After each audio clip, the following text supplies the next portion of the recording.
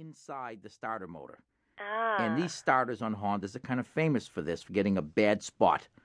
Okay. And so, one time out of 20, it might wind up in that bad spot, so you turn the key and nothing.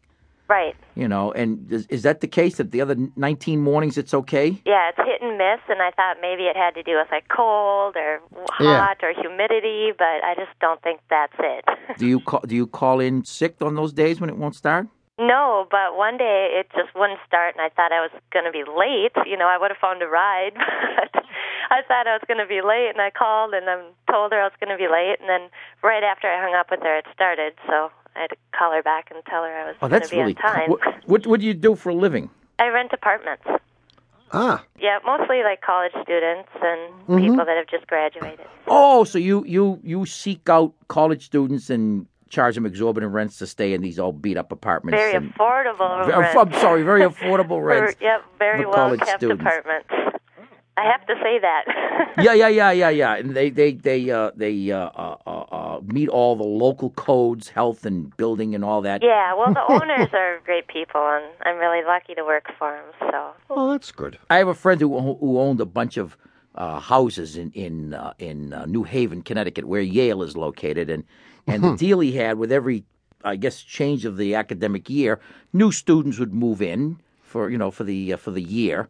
And the deal he had was they could paint. He would supply the paint, and they would supply the labor. The labor. He said, I was going broke on the paint. He said one group would paint the rooms black. He said the next guys wanted them white. He said they'd use 65 gallons of paint to paint them white. The next year, they wanted them black again. They'd paint them black. He said, and the rooms kept getting smaller and smaller. He said, I just finally decided to panel everything. He covered everything with paneling. No more paint.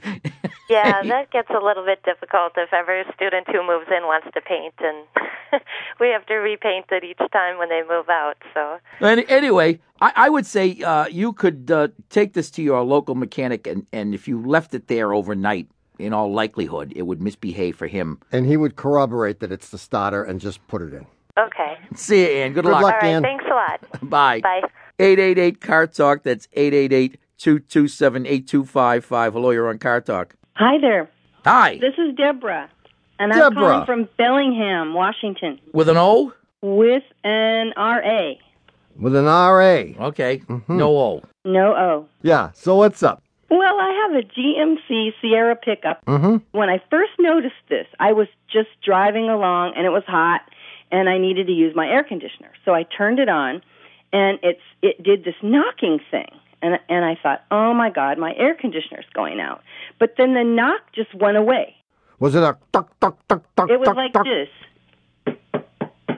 Just like someone knocking at the door. Come in. Yeah. And it went away. And then it didn't come back for probably about 2 weeks.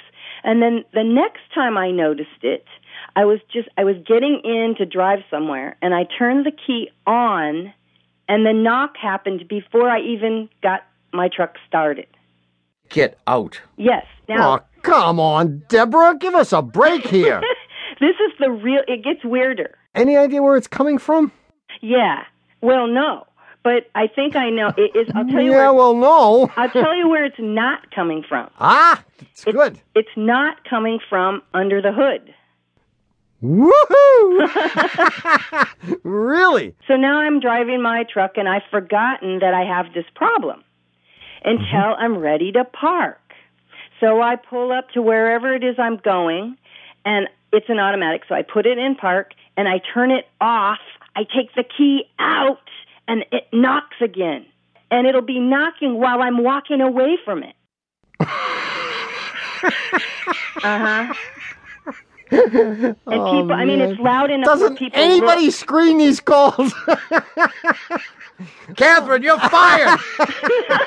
And stay out. Jeez. So, as you were walking, now you get a different perspective on the sound. Did you get any sense of where it might have been coming from then? it sounds like it's coming from inside the glove compartment. So I opened that up, and it's not. I think it's under the glove compartment. And it, is there a fan or something in there?